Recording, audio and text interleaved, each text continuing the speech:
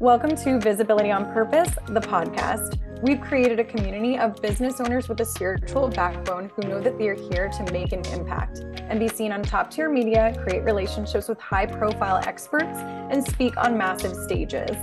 And let's be honest, more exposure equals more money, and we are so here for that too. We're Bridget and Lydia. Time to step into your visibility era.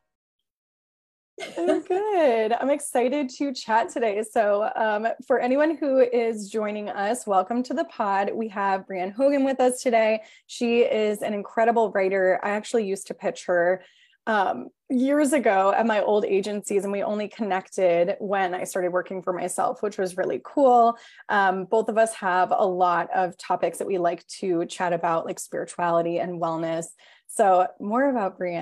She is a Canadian that lived in New York City for a while and went to school at NYU. She has an acting background. I feel like she's lived, like I was just telling her, like 1,000 lives. She has an acting background. She was working on a screenplay for a while. I believe that turned into, and she can talk about this more, but that turned into maybe writing a show pilot. She has published 2 books with Adams Media and Running Press, respectively, and she also contributes to 60 online publications, all top tier, spanning from the Washington Post to BBC, Men's Health, Elle. We connected on She Knows for a couple of my clients.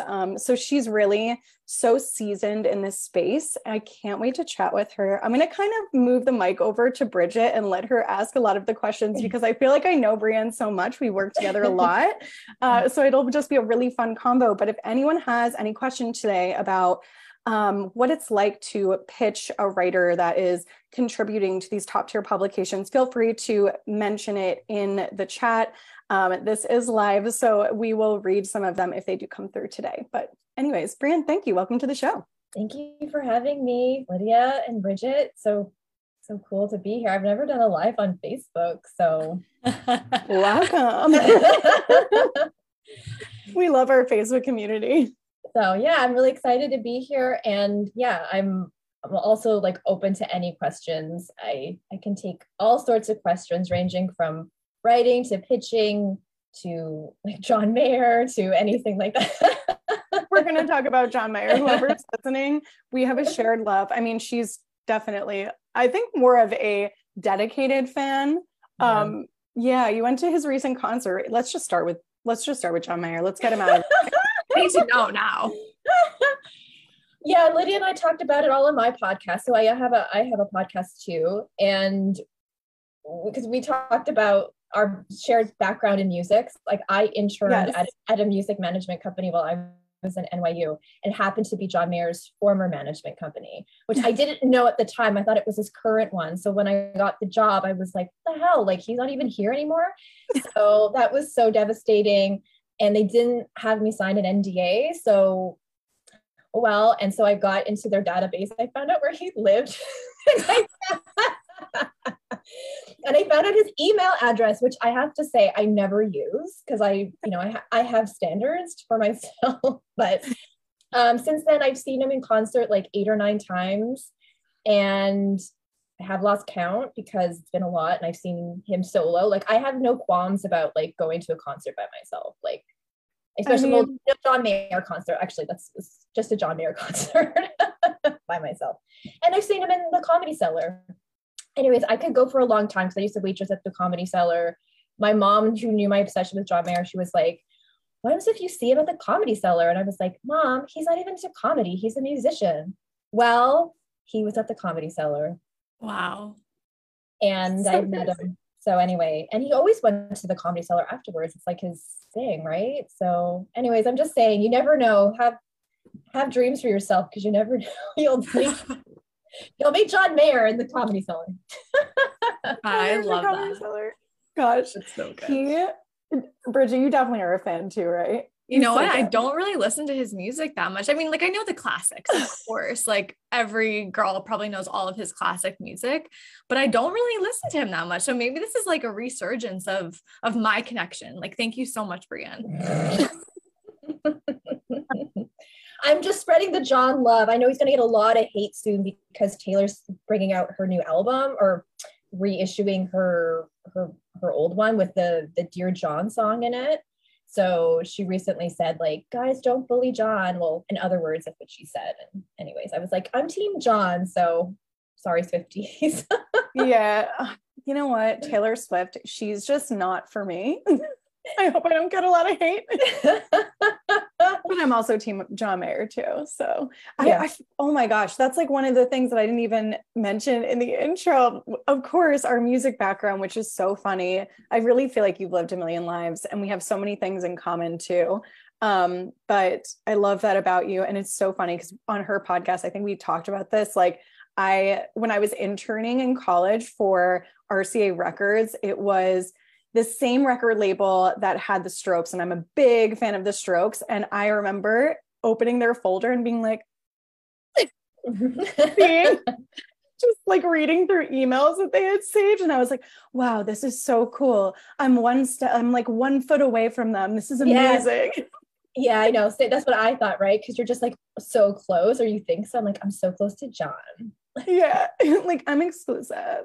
But anyways, gosh, so funny. So if anyone else is like huge fans of John Mayer and the Strokes, like you heard it here. But switching over to the conversation of writing and pitching and all of that, Bridget, I would love for you to just start the conversation here on so many things. You actually had a really good question.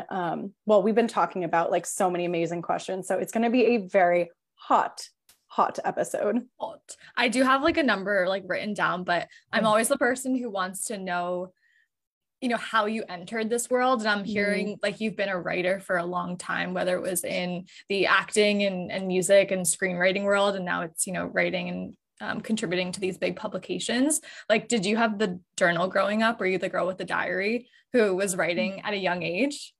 Yes, I was, but I didn't think I wanted to be a writer. So that's kind of weird because I was the person who was like the little girl with the diary, the little girl who had like the longest stories in class. Like everyone would barely like get out a paragraph and I was like banging out 10 pages. I was like, yeah, like at 9 years old, I was like, look at my story. And then when I was in high school, like I would write, because I wasn't really popular in high school, I would stay home on the weekends and I would just write scripts. So I was writing like X-Files scripts. I think I wrote an ER script. Like I would go into a medical dictionary and I was like, oh, I'm going to research all these terms for my ER script. So it was always there, but I really wanted to be an actress. So that's why I went to NYU. And it wasn't until, I think it was always there. Like I said, like I was doing some classes, like even after I graduated, but I still didn't get the message that like, this was something I should pursue because I was just so tunnel visioned on acting. And sometimes when you attach yourself to an identity of like what you think you need to be, it's like, it's really hard to let go of that. Like there's a lot of shame attached. There's a lot of like, oh, I need to do this because I said I was going to do it, rather than just like letting yourself flow into where life's taking you. So it wasn't until I was actually in acting school. So I left NYU. And then I went to Lee Strasberg for about a year to do acting. And there was a playwriting class. And I was writing a play or like little plays. And I was so nervous about sharing my work. I remember I was like the last person to share my work. I was like, oh my God, I suck. I'm like, this is so bad. And then I shared it and like everyone like loved my play. And I was getting so much like good feedback. And I felt like so energized by it. And I was like, oh my God, like, am I good? Like I'm a good writer. And so I just started to write more plays. And then I actually ended up producing them by myself. And I get my acting friends and we put them on. And then I was just like, this is what I want to do. Like, I don't want to wait for a phone call as an actor. You're always waiting for someone to give you a job. And I wanted to take more control and autonomy over my own life. And also like, I loved writing and I just didn't realize how much I loved it until it was back in my life again at like 25, 26. So that's another tip for people. If you think you have to have figured it out at 25, 26, get out of town. Like, no way. like you're fine. Like you don't need to get shit figured out before 30. No. But anyway, so that led me to go back to Toronto. So I'm from Toronto originally. I left New York, again, super hard because it was like, I was going to make my dreams come true in New York. I lived there for 8 years, and to come back home and live with my parents, you know, that's a huge thing. And you're just like, oh my God, like what a loser. Like there's a lot of shame attached, again, tail between your whole, like your legs, all that stuff. But again, that's just bullshit, because that's just your ego. It's not really the reality of who you are. And it was just leading me back to who I really was. So in Toronto, I'm still writing plays, but I was like, I should make money from writing. Like I wasn't making any money from my plays. I wrote a play about John Mayer, by the way. So, I just want to circle back to that. Yeah. And we produced it in Hollywood, the Hollywood Fringe Festival. I really thought he was going to come. It didn't happen. Well, thank God you still have his email, so you can just send it to him. Yeah, I know. Imagine if it still works. It's like, it's engraved in my mind that I still have it. Anyway, so I started blogging, and then I went to Craigslist, and because Craigslist was like a thing to get jobs back in the day. I don't know if it still is. I don't go there anymore, but I found some gigs, and it was just a matter of me just like pretending I was a writer in the beginning. So because I didn't have any clips, I didn't really have any background, but I knew I was a good writer. I think inside of me, I had that confidence from the beginning. And I was just like, I can write about makeup. I can write about like whatever they had. Like, I was just like, oh, real estate. I wrote about real estate. I was like, yeah, I can write about real estate. Like, it was just anything at the beginning just to build my portfolio and just start doing it. And then I landed like a pretty steady freelance gig at a local magazine in Toronto. And then eventually they bumped me up to editor. There's a garbage truck in my background, so just ignore that. And then I didn't resonate with being an editor. Like, that wasn't for me. Like, I'm a writer. I'm not an editor. So I quit, and I did freelancing. And again, it was just kind of building every byline, making connections is very important in the industry. So it's kind of like forming those really good connections with editors really helped me a lot, and being like, okay, like, I need a job. Can you help me out? And just kind of being so like ruthless in that way, but it's because you have to take care of yourself, and you have to just ask for what you want. Yeah. So that helped me a lot. And yes, 60 publications later. So here I am. Wow. You know what's funny? And I don't know if you two have talked about it, but both of you have said that you never thought you were a good writer. Like, in the beginning, Lydia talks about like in college and stuff, she was like, I'm not a good writer. I don't like writing. And now most of, what she did with her agency is writing. So you guys have that in common. I have no idea if you guys have ever talked about that though. I don't know if we have. No, because I usually interview you. I'm not the one being interviewed. So I guess maybe that didn't come up. Yeah, I don't think it came up, but that's so interesting to me, because I've read at this point millions of your articles. And even like yesterday, I think on LinkedIn, you posted like, I love writing about sex. And I was like, I wanted to post and be like, I love reading about it. And then I was like, is LinkedIn the place? I know, right? I was a little trepidatious of even posting that article on LinkedIn, but I was like, that's my bread and butter. I write a lot about sex and relationships, and I'm sex positive. And I think there needs to be more writers, female writers in that space. And I posted something about ethical porn on there the other day. They wouldn't let me show the link. I saw that article too, and I was like, what? I didn't open that one, but I was like, what is ethical porn? That's such a cool topic. Yeah. But LinkedIn wouldn't let me show the preview of the article because it has porn in the title. Interesting. So, but anyway, there's no porn in the article. I'm just talking about it. But anyway. There's no links, everyone. We're good.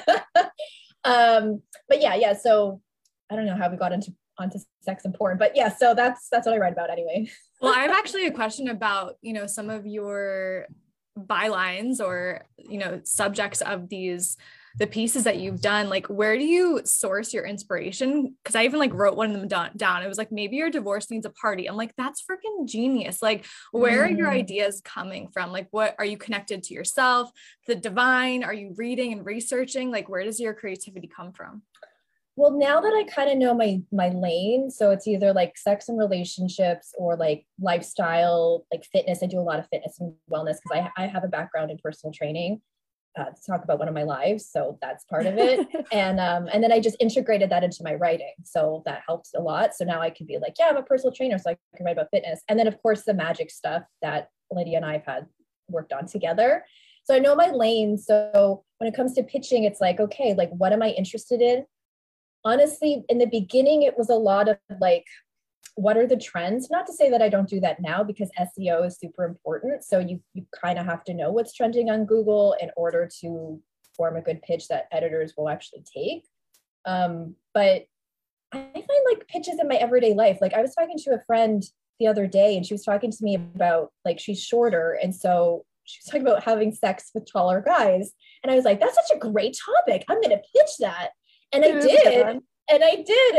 And that just published a couple of weeks ago. So I'm always on the lookout of like, what's going on in my life? Like there was a time where a friend was asking to borrow money. And I was like, I don't know, but that's a good topic to write about like, so I was like, what do you do when a friend asks you to borrow money? Like, you know, so if you just look around of like what's happening in your life, like even like the littlest bits of conversation, doesn't have to be this huge topic. It can just be like just someone asking to borrow money or someone talking about their sex life. It's like, oh, I think there might be a story there. So for me as a writer, and I just think as a creative person, I'm always thinking there's a story. So I live my life as a story. Well, not purposefully, but like, I just think I'm like, oh, like how I'm living my life. There's something to be shared there.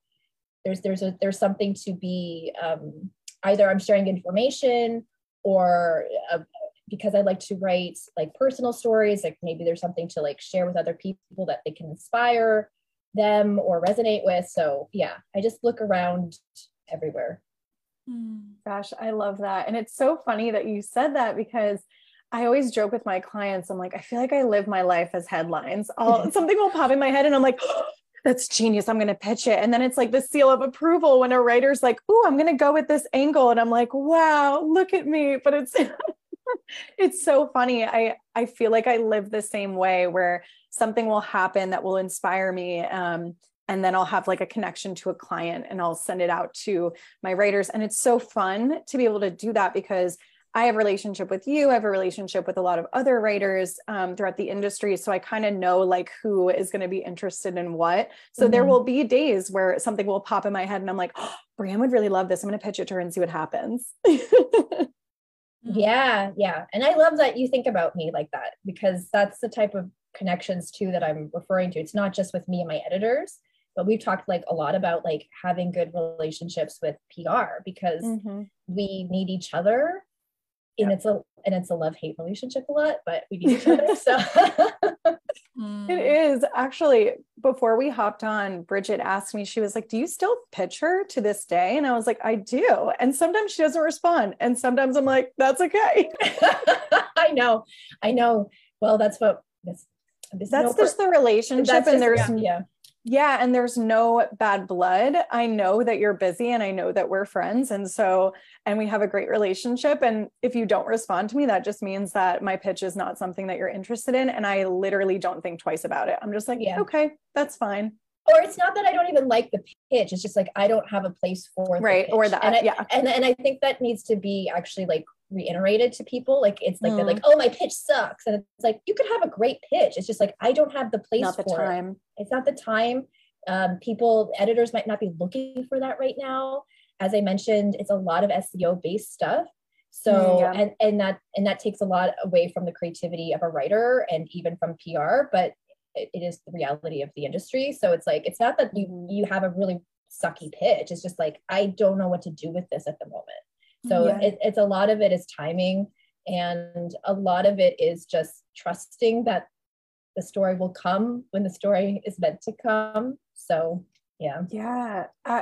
Bridget posted about this the other day, and I know we have like weird telepathy. I know she's thinking this right now, which cracks me up. But what I've been doing recently and what we teach a lot in Visibility on Purpose is kind of connecting story angles to, of course, like making sure that they make sense, but connecting them to trends. So recently I did a pitch, which I don't even think I sent to you. So maybe I'll send it later tonight. But the headline was Soft Girl Summer, Anxiety Not Invited. And so Soft Girl Summer is something that I've been seeing a lot on TikTok, basically related to like having a chill summer instead of like going out and going like Girls Gone Wild. Yes. Yeah, but it's a trend. And so thinking about how can we connect trends with our expertise. There was one story angle I pitched for a client. Lucky Girl syndrome was like going viral. I'm sure you saw it, probably maybe even wrote about it. But yeah, it was that manifestation topic that was going viral January, February. And I pitched a client who loved to speak on the topic, and she ended up getting a full feature in Pop Sugar, which was really fun. So there's different ways that we can utilize the trends to work in our favor instead of, not instead, but like it is kind of frustrating because we do need to think about SEO, and it's like, all right, fine, this is the reality. So like, how can we work with it? Yeah, for sure. And that trend about Soft Girl Summer, I like it. I feel like I'm in my Soft Girl Summer era right now. So I'm here for it. So maybe we can talk about it. Yeah, I'll send it over. Maybe I can write about it and talk about my own experience as well. But yeah, anyway. That'd be fun. Yeah, I'll send it over for sure. But I'll hand the mic over to Bridget because I can tell she's got some questions. Well, it's so funny, Lydia, because like what you just said was kind of part of my question. And it's really about like, for the people in our audience, right, they're thinking to themselves, how can I make myself stand out when I am pitching myself to writers? So I'm also hearing like, we should be doing our own knowledge about what's going on in the industry, what's trending right now, like just what people are searching, what's timely, relevant, and newsworthy. And the other question is like, how can the individual stand out, especially when they're pitching themselves versus like an agency? Like, what's the difference, and how can we be more human in our pitches, especially to people like you? That's a good question. I think as a writer, when I'm getting pitches, I only get pitches from PR or sources. Like I'll go on Help a Reporter. I don't like going on there because people don't follow the rules. And I've talked about this before, where it's like, I'm asking a question about like, I don't know, like a medical tip, and some guy who owns like a weed whacking business will chime in. And I'm like, I don't think you have like medical expertise. Why are you chiming in? I will not be using you as a source. So one, don't respond to pitches or pitch something that is not related to the editor or the writer. So know who you're pitching to and know your lane. So like, don't go out of it. Don't be like, well, I'm not getting responses for what I do, but I'm going to try to do this. It's like, well, you're not that, then don't be that, because that doesn't work. And you're also not being authentic to yourself. So I think the biggest thing, like why I responded to Lydia so well, I think it's because her pitches were just like really personal, and they were really like, they were vibey, but not in an annoying way. like you could tell that there was a lot of excitement and passion behind what she was sharing. And that does come through. It really does. Like you can see that through emails, right? And you can through a text message if everyone knows. It's a little telepathy. Like, I mean, you can read something, you're like, ugh, or you get a nice vibe from them. So I think when your intention is pure, I think that really does show up in your work. So I know it's not like a concrete like answer. Like people really want practical things. And I guess the most practical advice I can say is just to know like what you do, who you are, and why you do it.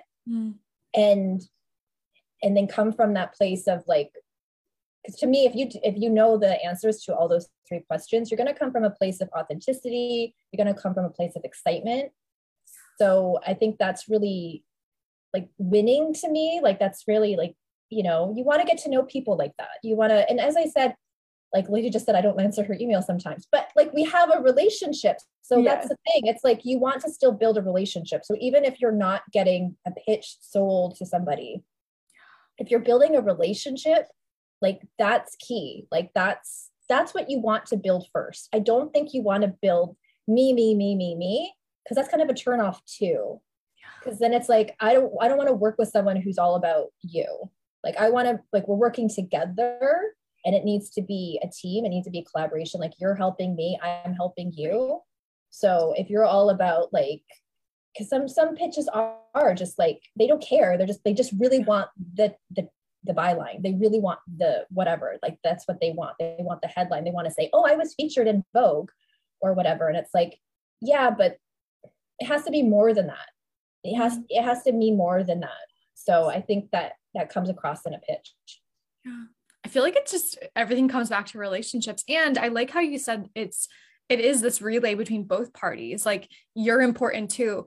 So is the person who's sending the pitch. So how can you guys like collaborate as a team? It just feels like very Age of Aquarius also in general to me, instead of like, you know, you're above me or I'm below you. It's like, hey, how can we party together and make some magic and just see what happens? So I love that. Yeah, for sure. Like it is a mutual relationship. Like you're gonna provide me with information. Right. I'm writing the fucking thing. So I mean, you know, I don't have any concern on this thing, but I am like, that's yes, me. Okay. So that's me. Like I'm doing a lot of the legwork, right? So like, it is, you know, you have to give some credit to the writer. It can't just be about like, I want to be famous or like whatever. It's like, we have to work together because I want to make my story good. And if I make my story good, you look good. Right. You know what I mean? So, yeah. So I'm thinking, now that we're on this topic, can you tell us a little bit about what your experience is as a writer, like what your day-to-day looks like so people can really understand? Because like you said, you do a lot of the legwork, like especially as a contributor, you're also pitching your editors. And so just a little background would be, I think, really helpful for the audience. Yeah. Yes. It's not Carrie Bradshaw. Like I'm rewatching. Yeah. Like a little bit, you know, I mean, I'm rewatching the series, and then like the last episode I watched, she's like, I'm on a deadline. I'm like, get out of here. Like, whatever. You don't like lines sweating. I know one column that she's writing, and she's on a deadline. I was like, get out. Anyway, so I write for multiple publications as a regular contributor. And if I don't want to just keep those guys, I obviously have to pitch myself. I have to be like anyone else, and I have to pitch an editor at a publication that I don't write for, who doesn't know me. So that's a whole other level of stress and anxiety that I think anyone else who's on the call could relate to, because it's the same thing. I got to do the same thing. And then so for me, with my editors that I do work with on a daily basis, yeah, it's me pitching ideas to them either on a weekly basis, on a day, no, not daily. I really try not to do daily because that's a lot, but like weekly or monthly. And then I usually get my articles from some editors who do the SEO legwork, so they kind of know what their audience is looking for. They've looked up the trends already, and so they know what I write. So for example, today I got a couple of assignments for July, and it's in the sex space and relationship space. So okay, I know what I'm writing. But so it's me getting all my pitches, getting all the assignments from the editors, having my own deadlines for that, and then sourcing. So then I have to source the best sources for those particular pieces. Because I've had a long career, I know a lot of people, so I don't have to really outreach too much to new people. But sometimes I'm stuck. Sometimes a source can't come through. Sometimes I want to use somebody new because, you know, you want to freshen things up a little bit. So it's, again, me having to look for those people. Like, are they good? Are they credible? Like all that stuff. And it's interviewing them, making up the questions, interviewing them. I try to do emails. I think that's easier for everybody. I know it's a lot of work on both ends, but I just think your words I can talk to you on the phone and I can transcribe it. A lot of the times you won't say what you really want to say. And I've done this multiple times. Like in the beginning of my career, it was all phone calls. Now we're kind of at a place where it's okay to do email interviews. Like it's more of the standard. But at the beginning, it was all phone calls, all me transcribing those phone calls to talk about even more added labor. Yeah. and then people being like, I didn't like what I said. And I was like, but you said it. Yeah. You know what I mean? Like, and you didn't articulate it the way you wanted to articulate it. Fine, that's true. But you said it, and I can't change your words for you either, you know? So that's why the email interview is better for everyone in the long run. We have a written copy of what you've actually said. So we know that those are your words, and you can also better articulate what you want to say. Like instead of, when you're just talking off the cuff, a lot of the times you don't really accurately say what you want to say. So written kind of works in both of our ways. So anyway, so then I do that, and then I have to write, and then I have to write. And let me tell you something. So, I mean, like writing is hard. Like I've been doing this a long time. I love writing, but sometimes it's, you gotta write it, and you have to make it good. At least I do. It's like I have high standards for myself and for the publications that I write for. So, and so that's hard. So if you're not a writer, good luck. You're lucky, I guess, because like being a writer is like, it's hard. And then you have to write all the articles that I write about. I don't know how many a month I write. Maybe 30, 40 Wow. articles a month, maybe 30. I write That's a lot. amazing. Yeah, that is amazing. And I feel like it's so funny because I feel the same way too when I'm writing pitches. Like if I am not feeling inspired, or I feel like the pitch is not really good, like it kind of frustrates me, and I'm like, and then I need to take a break and like think about how am I going to get re-inspired. So I'd love to hear how you get re-inspired about when you're writing so many articles, because I'm sure you bump up against this where you're like, I don't feel like writing about this right now, but I have to, and I also want to, but like, what am I doing? Oh my God. Yes. Yes. Well, because like I write things that I'm interested in to a point, but some of them, it's still a slog. So, yeah. What I've come to learn, and I do write my own personal stuff. I'm working on a book proposal right now. So I've really had to kind of reevaluate how I write and what writing means to me. And it really is about just doing the work. So sometimes it's not about inspiration. I'm a Pisces rising. So I like to think that I'm always like connected to the divine and creativity, and I just write when it inspires me. But no, that's not like reality. Yeah. And it's really about getting your butt in the chair and finding out like what inspires you about the piece, what can make it fun. I tend to write a lot with my voice, even with the publication, because it's my byline. So I adhere to the tone of the publication, but I do try to make it mine. So I do write kind of funny, I think.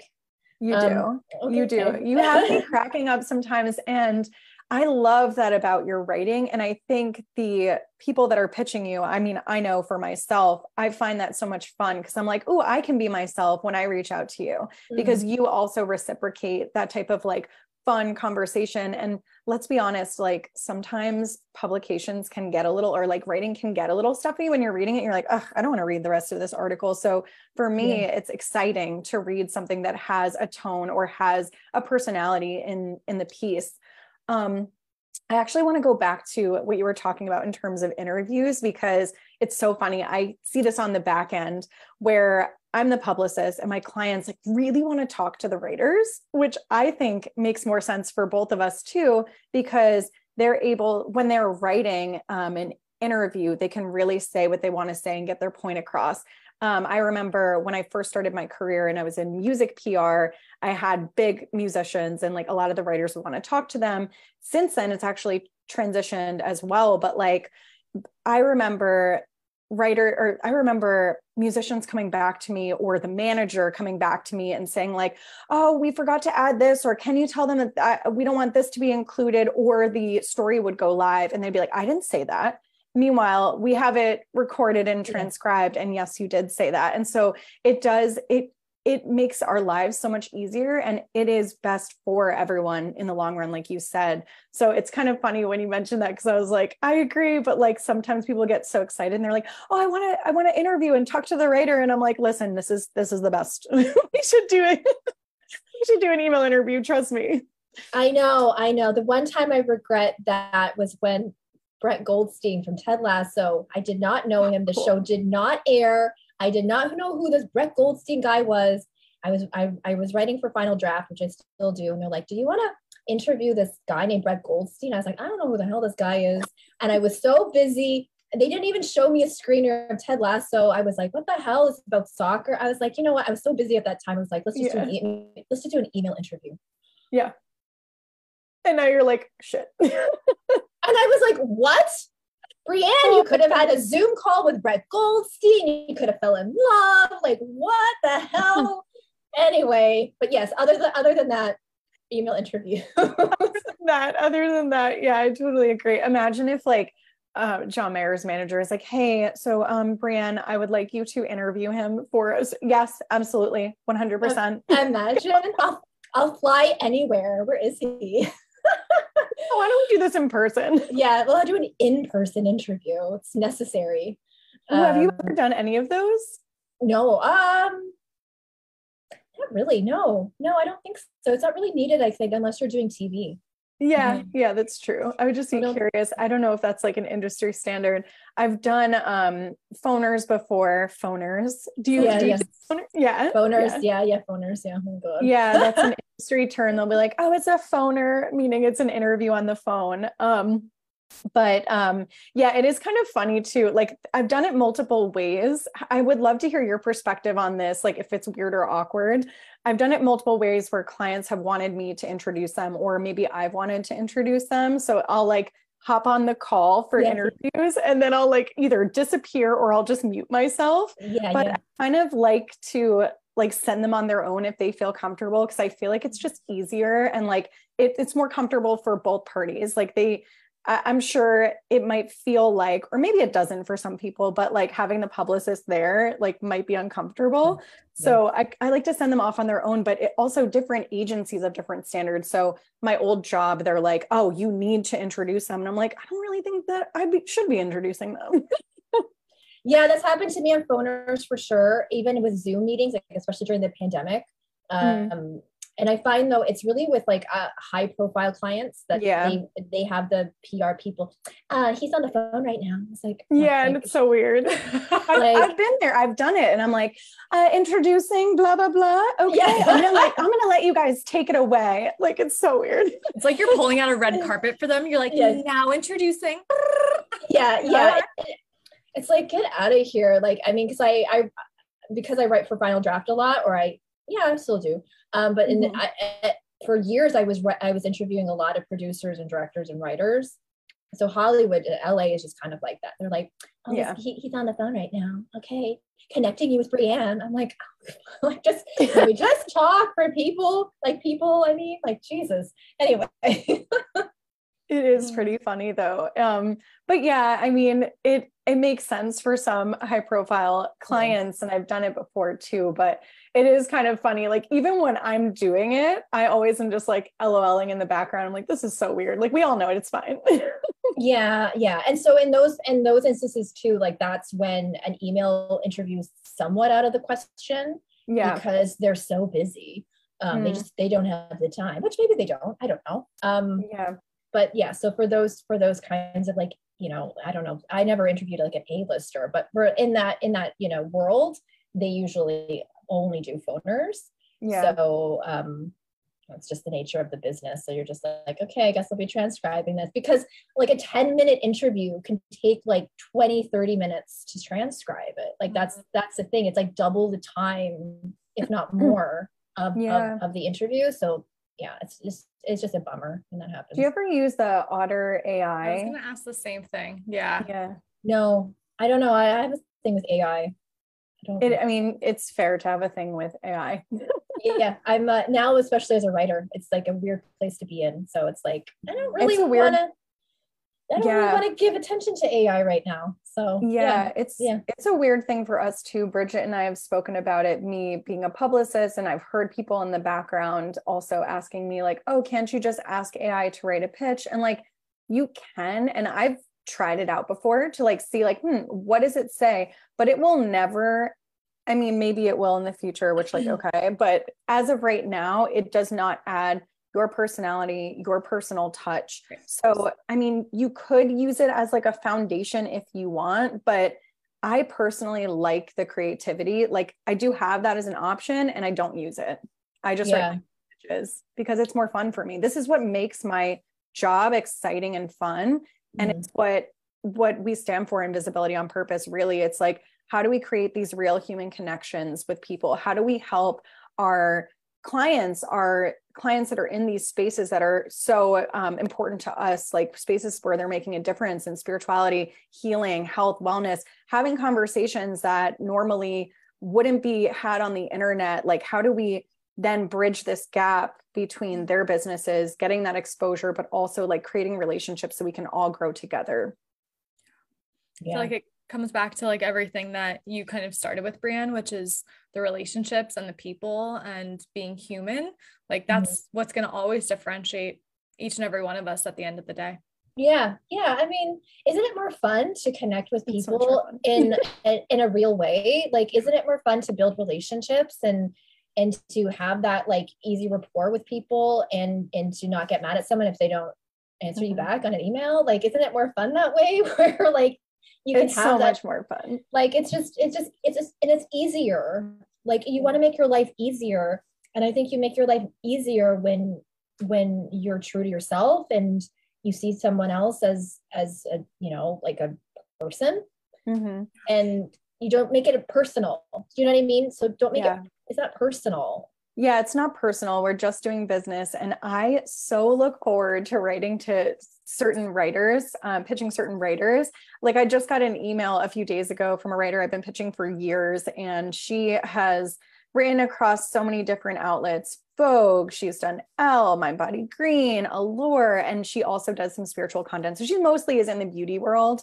But because I used to do beauty PR, we have this like really big background. We've been working together for years. I never met her. She lives in LA, but like, I love getting updates on her life. Like, she just sent me this whole email life update. And I'm like, this is so nice that I get to like have this conversation with her. And like, I know what's going on in her dating life. And I know that like, she lives on the beach in this beautiful condo now, and she's sold her house. It's like, this is what makes our lives fun, especially when we're working from home and only in our email all day long. And I can't even imagine being on the other side. Like, I'm a publicist emailing all day long, and I'm in my email all day, but like, you are receiving all of that content, and then you're writing, and then you're sifting through pitches. So there's a lot of background that you're doing. So it just makes life so much more fun. Yeah. Yeah, for sure. Yeah. Like, I want to build relationships too. Like, that's the thing. It's, you have to know that on the other side, like, that's what people are, at least people like me, I can't speak for every writer, but people I think who are more, I don't know, I think just open to life and just fun people. So just connect with fun people like this, like, that's, you know, don't waste your time, because you want to find your people. I guess that's the point. Find your people, like whatever that is. I mean, I don't know, not everyone's going to vibe with me, and that's fine, because I don't vibe with everyone else. And so you kind of have to be okay with that too. You can't always think like, everyone, like I said before, just don't take it personally, and you're not going to vibe with everyone. And that's okay. You're going to find who you're going to find. And that's what's going to build a relationship. And those are the relationships you want to build with. You want to build relationships with people who are like you, who get you. So, yeah, absolutely. And I feel like what you mentioned before, you can really tell somebody's tone and their intentions in their emails. There's certain, you know, some top tier is amazing. You contribute to top tier, but there were certain writers at like Vogue, it's such a love-hate, because I love Vogue, and it's like such a prestigious, like beautiful outlet.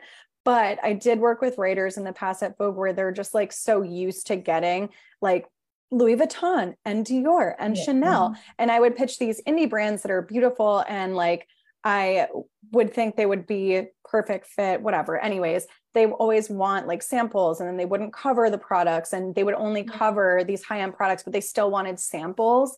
And kind of, it just like, it's a weird relationship sometimes when it doesn't feel authentic, and you can feel that. And it's like, so anyways, that's something that I've experienced. But Bridget asked me a really funny question before we hopped on, and I was like, oh my God, I never asked you this. What is the cringiest, or maybe as of late, cringiest pitches that you've received? Oh gosh, I don't even remember anymore. Like a fun question to ask. It is a fun question if I remembered. I don't even remember about a cringy pitch anymore. I really don't. I get a lot of boring ones now.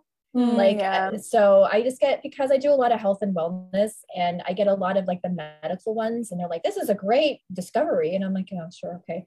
Like, I mean, I'm sure it is a great discovery. Yeah. Like, I'm sure it's a great discovery, but it's just, again, it just depends on where I can put the story. But as I said to you, Lydia, before, I have a file on my computer. Now, again, this is just me, but I have a file of PR sources. So it's labeled. And so when I get an email from a source that I don't have a place for, but I like the idea, or I know that they're in that space, and I know that I always have to talk to health and wellness people or relationship people, I just put them in my little folder.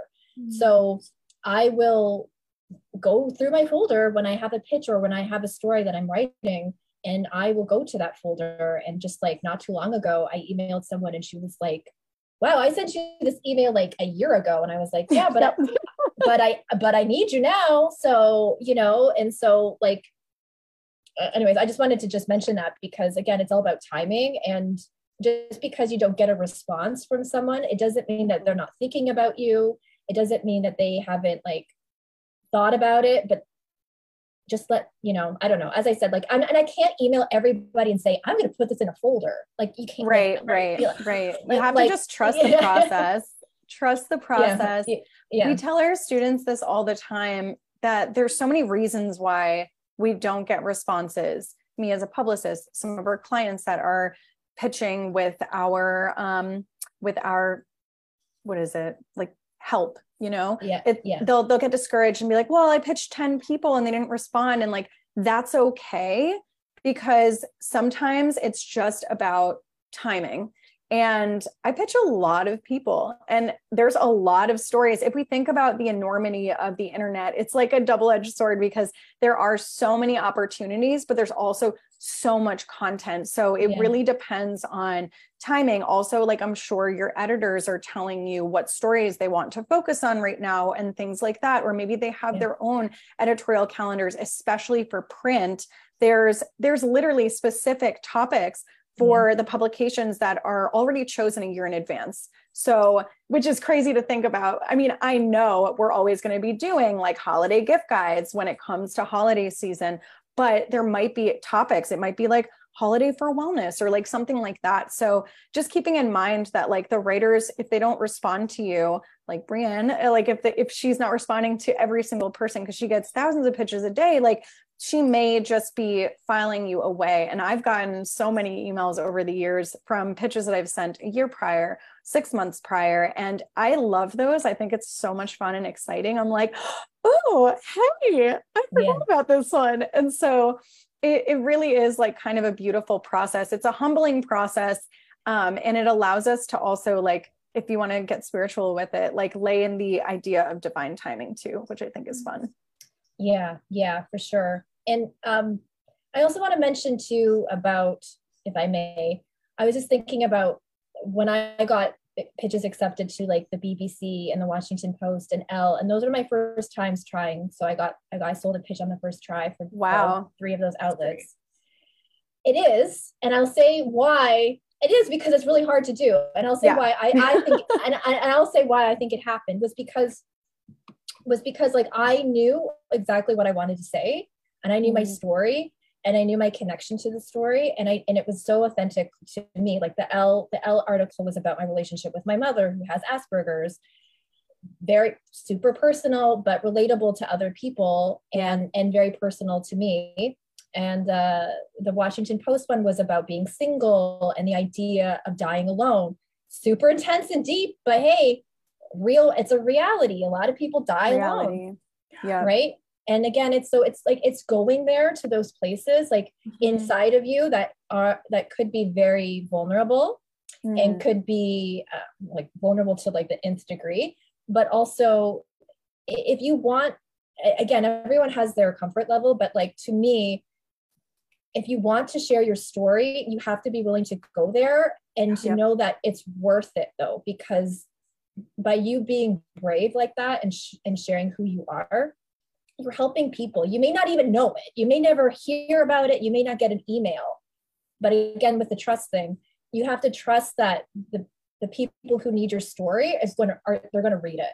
So, and it's up to you to tell that story. And sometimes that's the gift of like why you went through what you did, is so you can share it with other people. So, and I have to remind myself all the time because it's hard to do, but that's what it is.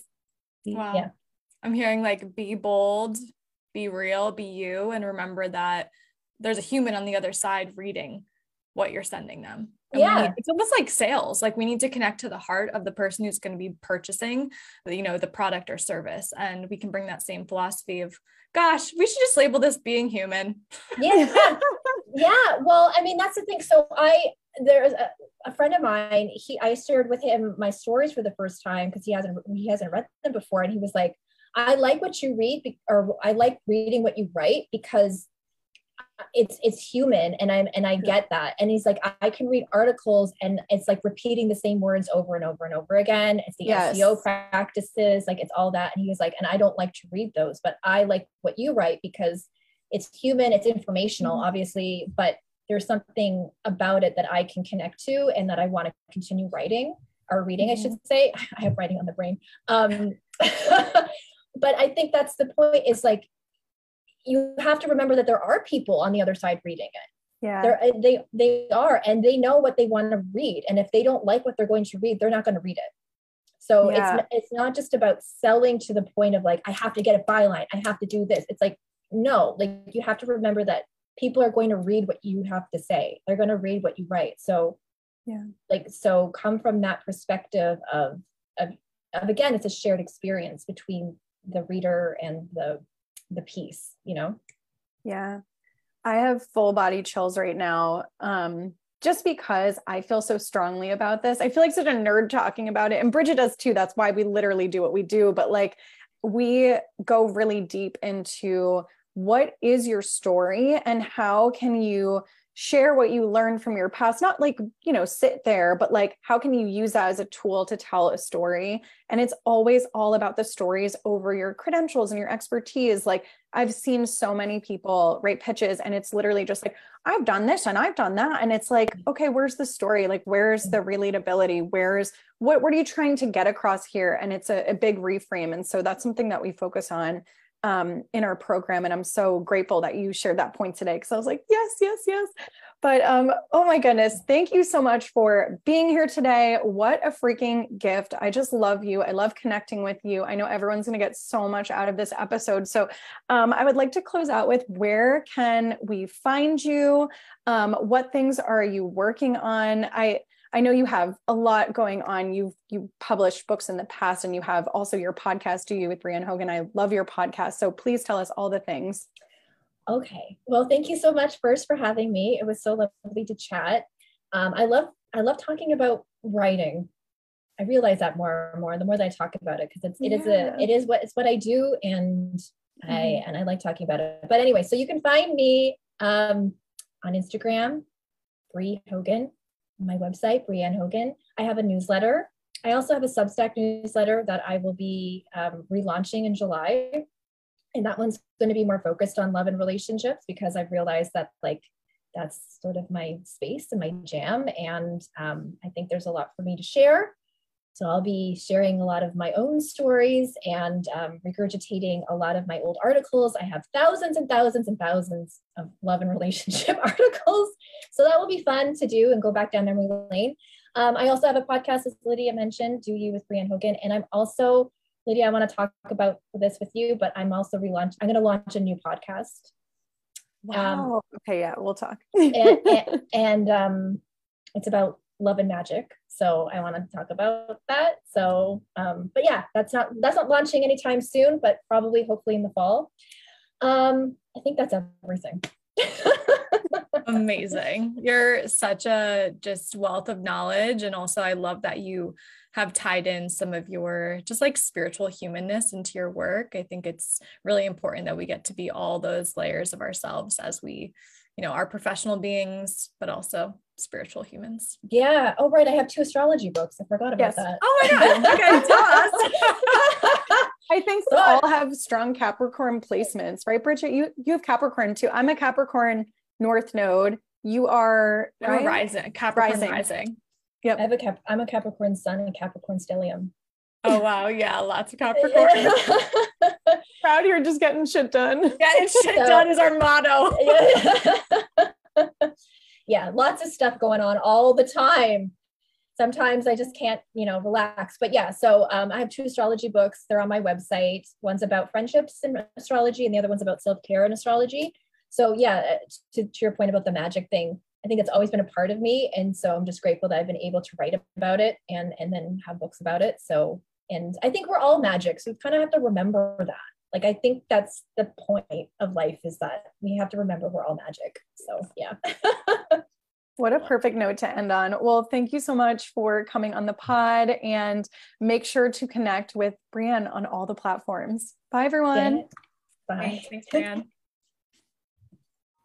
Thank you so much for listening. Make sure to follow along with us on Instagram at Visibility on Purpose, or jump into our free Facebook community. It's called Visibility on Purpose Community. Please give us a 5-star review, rate us, write us a little comment if you feel so inclined. We are so grateful to have you here on this journey with us.